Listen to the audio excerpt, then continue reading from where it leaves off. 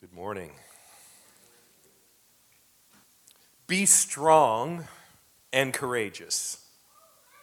Do not tremble or be dismayed, for the Lord your God is with you wherever you go.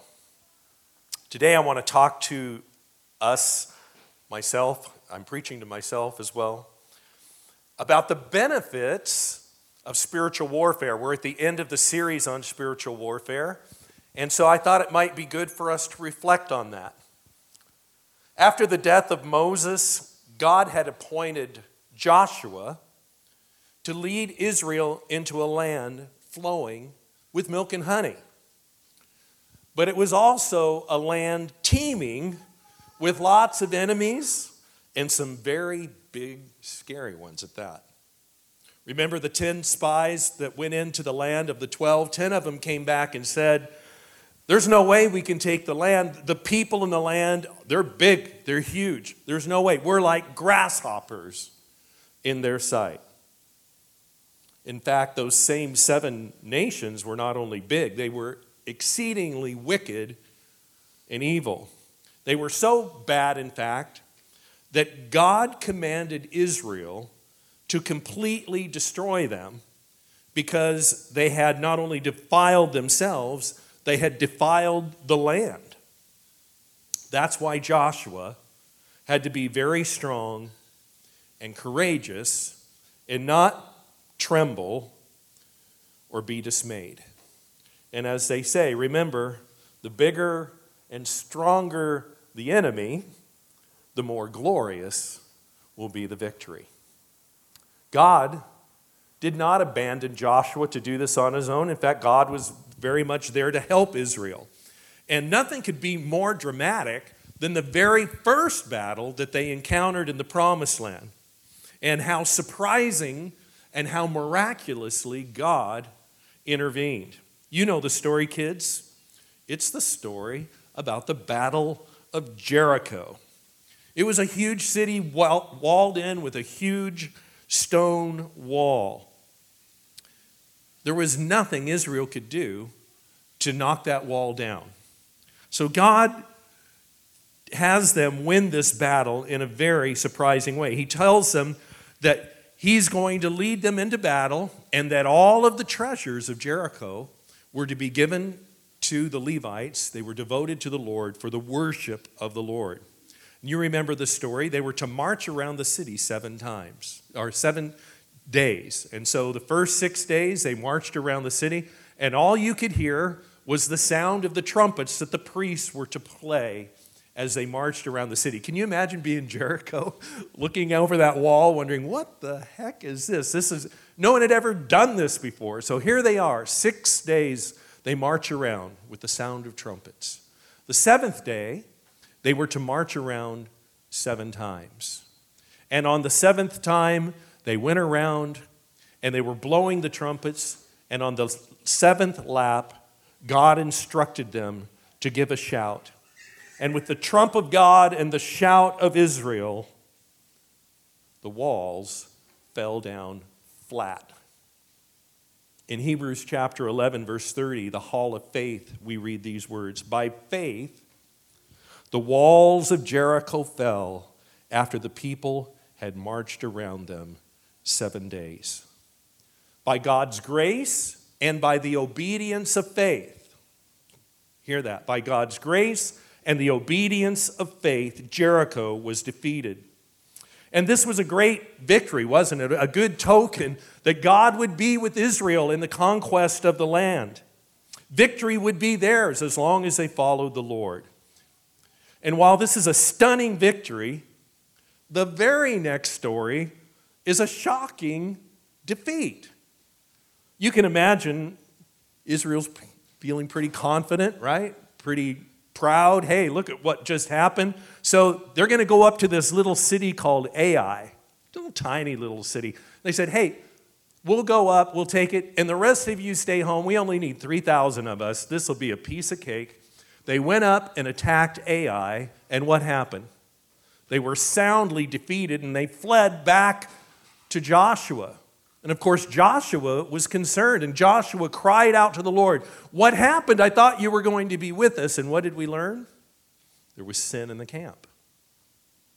Remember, all of the things that were to be devoted to the Lord in Jericho were not all given to him. In fact, some of it had been stolen. So in due process, they found out that it was a guy named Achan. Achan had stolen some of the treasures. And what happened? He and his household were utterly condemned and frankly left under a pile of rubble. Then Israel was able to go back up and win the battle of Ai. Wow, everything's fine, right? Everything's good. Well, not exactly. Because the very next story is the story of how Joshua got snookered by the Gibeonites. Remember, when they were to go into the land, they weren't supposed to make covenants with anybody. They were to go in and conquer it and eradicate the enemies. But the Gibeonites, in a very cunning way, came and deceived Joshua. And Joshua made a treaty because Joshua failed to seek the Lord. So, the Old Testament is filled with all these kinds of stories. Stories of great victories, and we rejoice in those, but thankfully the Bible is very honest about the failures as well. Why does God put all of these stories in the Bible? Well, I'm glad you asked, especially all these war stories. Because, and this is my hope for you today, God desires that you be encouraged and hopeful as you humbly endure spiritual warfare. Should I say it again?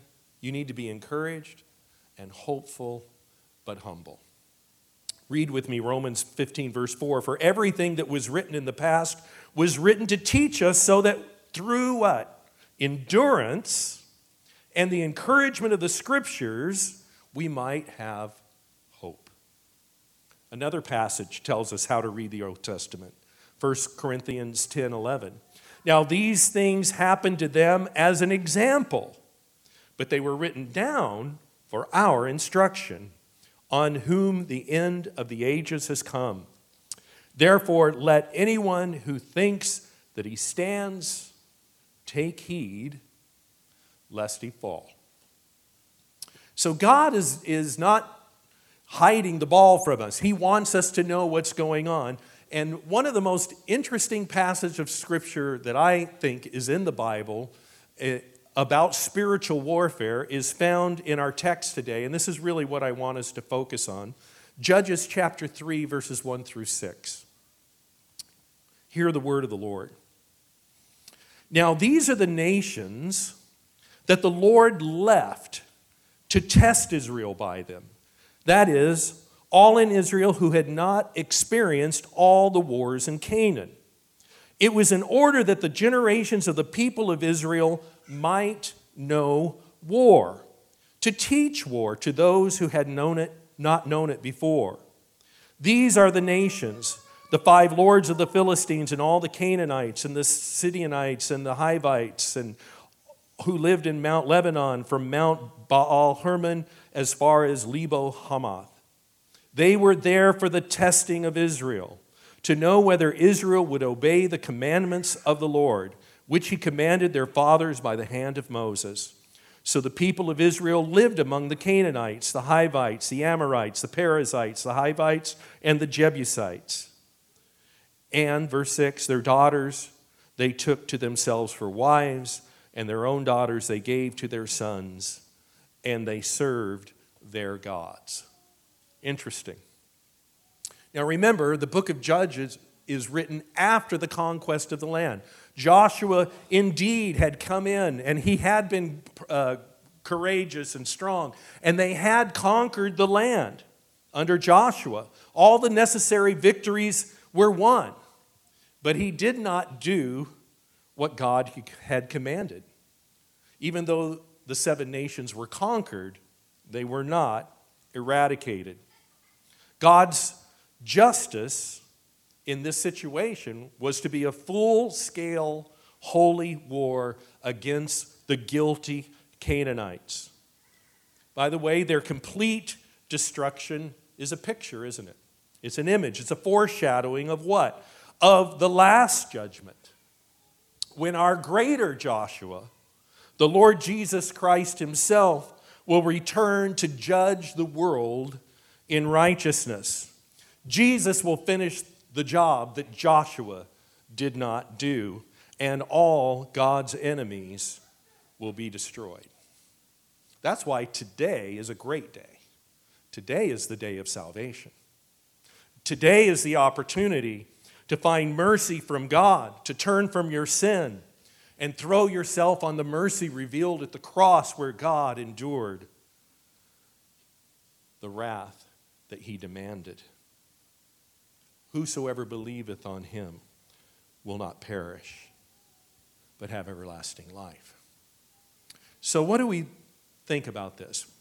I think it's important for us to realize that God is not surprised by Israel's partial obedience and failure. That's what this text teaches us. They were supposed to go in and do one thing. They didn't quite do what they were supposed to do, but God was not caught off guard. By the way, God is not surprised by your partial or failure obedience.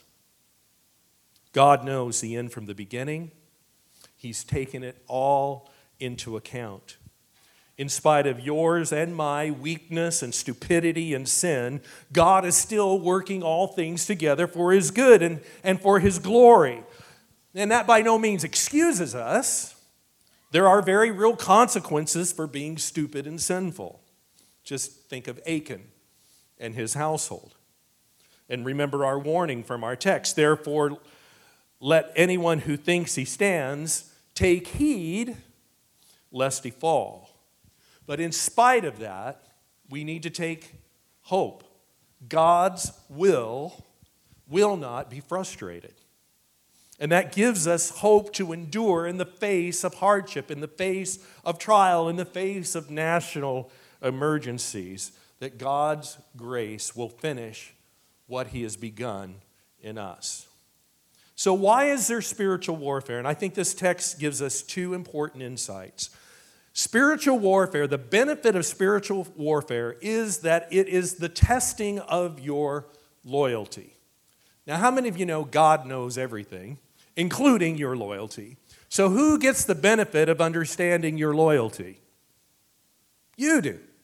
This is to reveal to you who you truly are. Now, these are the nations that the Lord left to test Israel by them. They were for the testing of Israel, to know whether Israel would obey the commandments of the Lord, which he commanded their fathers by the hand of Moses. There was an incredible amount of pressure upon Israel as they entered the promised land to be just like the nations that they were supposed to displace. And the Lord warned Israel, if you don't displace them and you try to coexist with them, you'll become just like them. Does that sound familiar? And that's exactly what happened. We see in verse 6, and their daughters they took to themselves for their wives, and their own daughters they gave to their sons, and what? They served their gods. Israel made covenants with the pagans through marriage. And by the way, Israel's history is filled with the accounts of how they adopted the evil practices of the surrounding nations, worshiping the demonic idols and engaging in the perverse and wicked practices. The book of Judges recounts the realities of 4 centuries, almost 5 centuries of compromise, and it's a downward trajectory. Israel was stubborn and stiff-necked, the Bible says, and always wanted to do what was right, what? In their own eyes. That was exactly what they were not supposed to do. They were supposed to be a light to the Gentiles. And Israel was to raise up what? Godly offspring. But now they've got children with divided loyalties. So now let's think about this as Christians. That's interesting, preacher. What about today? Well, what did that trial fundamentally reveal? Who are they going to be loyal to? Whose approval and respect and acceptance Do we crave? Jesus gets right to the heart of the matter. You are to love the Lord your God with all your heart, mind, soul, and strength. This is the first and great commandment. And let me ask you this morning, do you?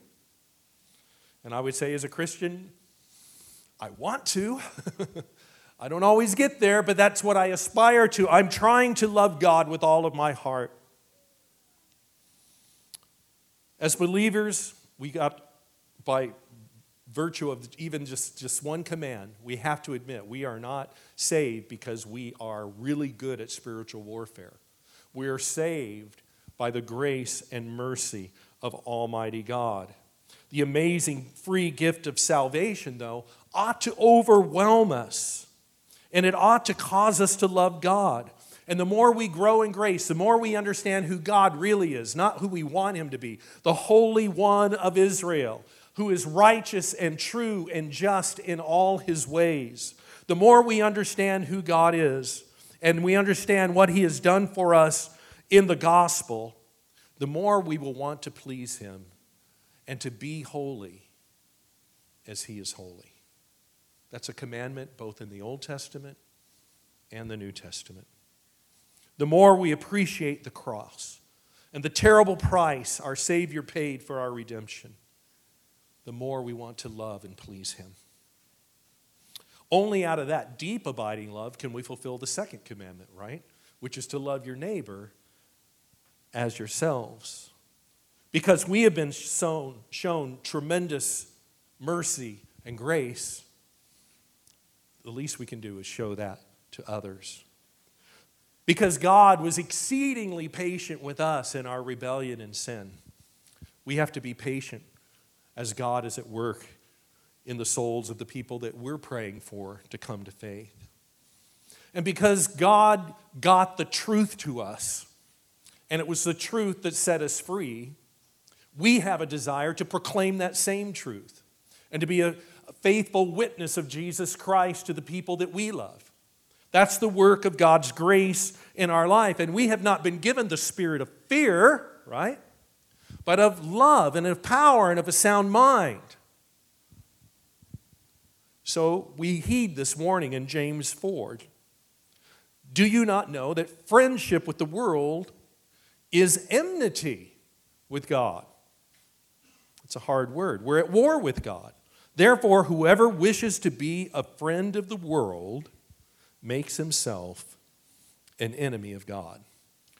And without trying to get way off my notes, if you see the spirit that's at work in our age and in the church, it's almost as if the church can't bend over backwards enough to try to demonstrate friendship with the world and its values. God help us. To whom are we loyal? Where do our loyalties abide? The same temptations they had to want to coexist and to just fit in is the same pressures that every generation feels.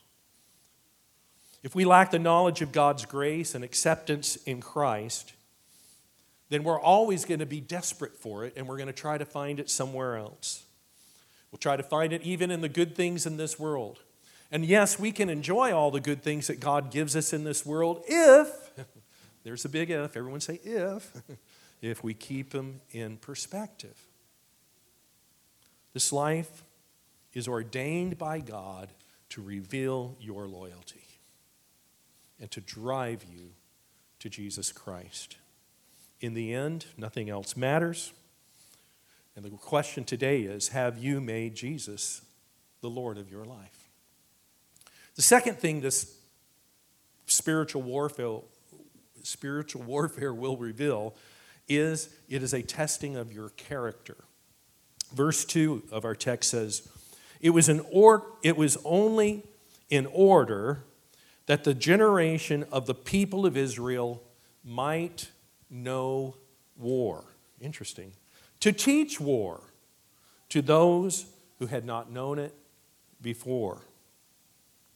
Learning warfare is essential to being a follower of God, Old Covenant or New Covenant. We are in a battle. And to survive and to accomplish God's mission, Israel had to learn how to prosecute a war. In Exodus chapter 13, we read an interesting story. Remember, God had delivered Israel out of bondage, and we read this story. When Pharaoh let God go, God did not lead them by the way of the land of the Philistines, although that was near. Remember when they took out of Egypt, they could have gone up the coast? Guess who lived on the coast? The Philistines. For God said, we're not going that way, for lest the people change their minds when they see war and return to Egypt. Remember what we're talking about here. For 400 years, the Israelites had been in Egyptian bondage. They had been discipled into slavery. They didn't know anything else. They had a slave's mind. They did not know how to live as God's free men. And in order to be free, according to this text, you better learn how to fight, because it's a war. Israel was commanded, and God developed them so that they might prosecute wars in the name of Jehovah and to pass that knowledge on to their children. You too are to learn spiritual warfare as a soldier of Jesus Christ, and to model faith and faithfulness in the midst of your struggles for the sake of the children that are watching you and your grandchildren. God ordained Israel to have perilous situations in order to teach Israel how to prosecute and endure warfare. And by the way, there's nothing like the hardships of war to reveal the true character of a man. Are you brave? Are you strong? Are you loyal? Are you disciplined? Now remember, spiritual warfare does not save you, but it does reveal if you are saved. And if you're not in the fight of your life for your soul, then you're already defeated and you're already a captive. Before I was a Christian, I was clueless. I was oblivious. I had no idea of the struggle and the unseen powers and principalities and all that was going on around me. Why? Because I was bound in sin. I was lost. When you are woke, you're awakened to the reality of the spiritual warfare that we're all engaged in. Israel was born as a nation by God's grace for the sake of the promises made to Abraham. God delivered Israel out of Egyptian bondage, just as He delivered you as a Christian out of your bondage to sin. God sanctified and matured Israel through their struggles in the promised land, because He could have just gone before them with the coronavirus, wiped out all the 7 nations, right? And Israel could have just waltzed right into the land without any conflict. But God's not into that. God is in the process of raising up people who know how to fight. You do know the second most commonly used metaphor for the people of God in the New Testament, the first one is family. We're brothers and sisters and family. But the second most used metaphor is army. Army. We're a family that knows how to fight. There's no neutrality in this war, by the way. No, we can't flee to Austria. We have to stand. And we have to stand because God, by His grace, has saved you by the work of His Son. And this spiritual warfare that you're in doesn't make you the people of God, but it certainly does reveal you to be God's child. And according to my New Testament, it says every Christian who has been born of the Spirit of God is more than a conqueror in Jesus Christ and an overcomer of this world. So war is both a picture of the coming judgment of God upon the wicked. It is also an occasion of valor and honor and sacrifice and selfless love. Now, in the same way that Israel struggled with real temptation, I don't want to minimize Our struggle is real and it's hard, and nobody gets a free pass.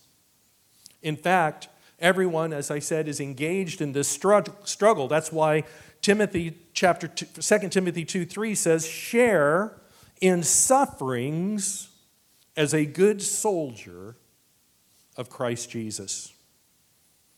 Unfortunately, there are still many who are prisoners of sin and who love their captivity. I didn't know any better. They are ignorant of the freedom and the grace that God gives in Christ. Last Sunday, our dear sister Jill Cannon invited over a bunch of family and friends to her home. It was a little shock to me to find out that she had gone under hospice care, so I felt very compelled to go. And there was Jill, facing down death, which the Bible calls our last enemy. And it wasn't what you might expect. There was no morbidity, there was no anguish. In fact, there was lots of laughter and love and worship. And I tell you, Jill was radiant. When I asked her, Jill, how are you doing? Is it well with your soul? She looked at me with those piercing eyes, and she smiled, and she says, it is well with my soul. Frankly, I had no idea that she would be gone in just a few short days. She looked so good, I thought, how is she in hospice care? Oh, I'll have plenty of times to go back and see her. And she was gone. I was stunned. I was so glad, though, to hear her testimony of how in the face of death, Jill had a party. She mocked death to its face. Can you? Jill is an overcomer who kept her faith to the end. By God's grace, so can you. So let me conclude here. We're getting close to the end. I can hear the objection. It's my objection originally. It's the human natural objection. Couldn't God have made a world where there was no spiritual warfare? And the simple and clear answer is no. No. Why? Because God has decreed the very best and most glorious plan that could ever possibly be conceived. To bring himself maximum glory. And because he loves you and does all things for your good and his glory, his plan includes warfare. His perfect plan, his glorious plan includes warfare. Well, that's easy for him. He's God. He's way up there. We're down here. Oh, no. Remember, God himself entered this world and enjoined the warfare in the person of his Son.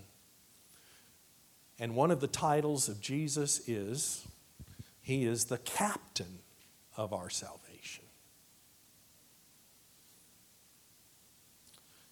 Jesus led with unflinching courage. He laid down his life for his soldiers, and his shed blood is our balm.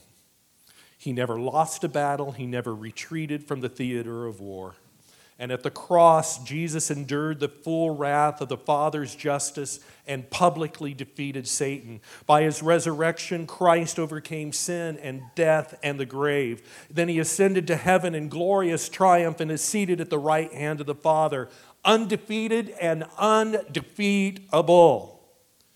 Jesus is the highest object of heaven's joy and worship. And now he has given you and me the princely privilege and honor to join in suffering with him and for him. The Bible says Christ goes forth conquering and to conquer, and he does so as we go forth with his word by the power of the Holy Spirit. And we go forth not to fight for victory. We fight from victory.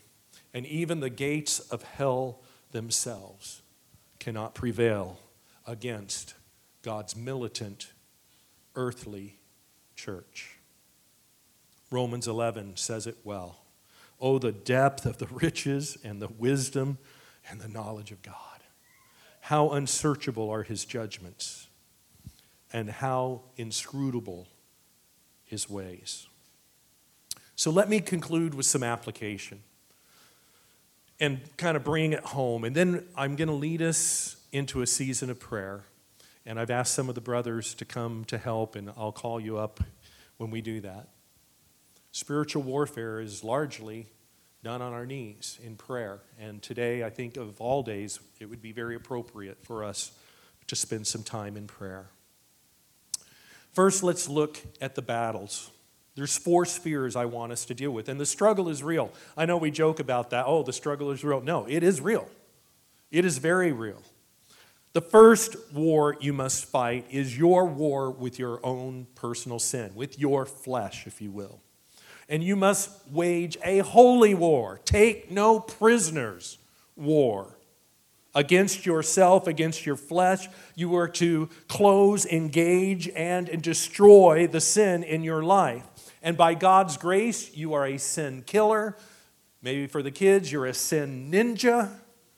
And I like this one. You're a sin assassin. We are to mortify. We are to put sin to death in ourselves.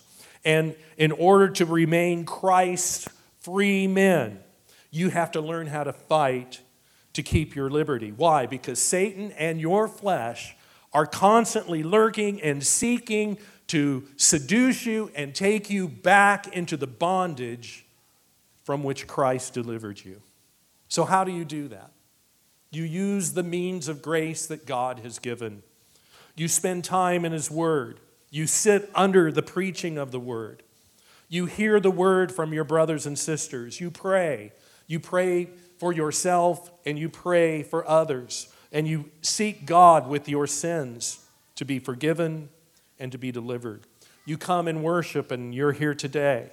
You need fellowship.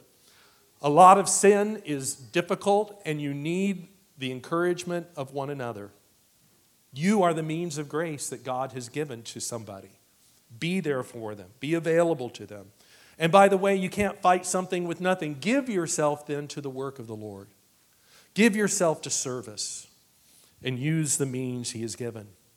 Even as Abraham took the object of his greatest love, even his only begotten son, Isaac, and he laid him on the altar, and he lifted up the knife of sacrifice in order to put to death the thing that he loved the most, we have to have the willingness to raise that knife and kill the sin that we have learned to love over the years.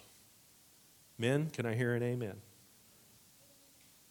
If you are stuck in your sin, the Bible says that we are to help one another.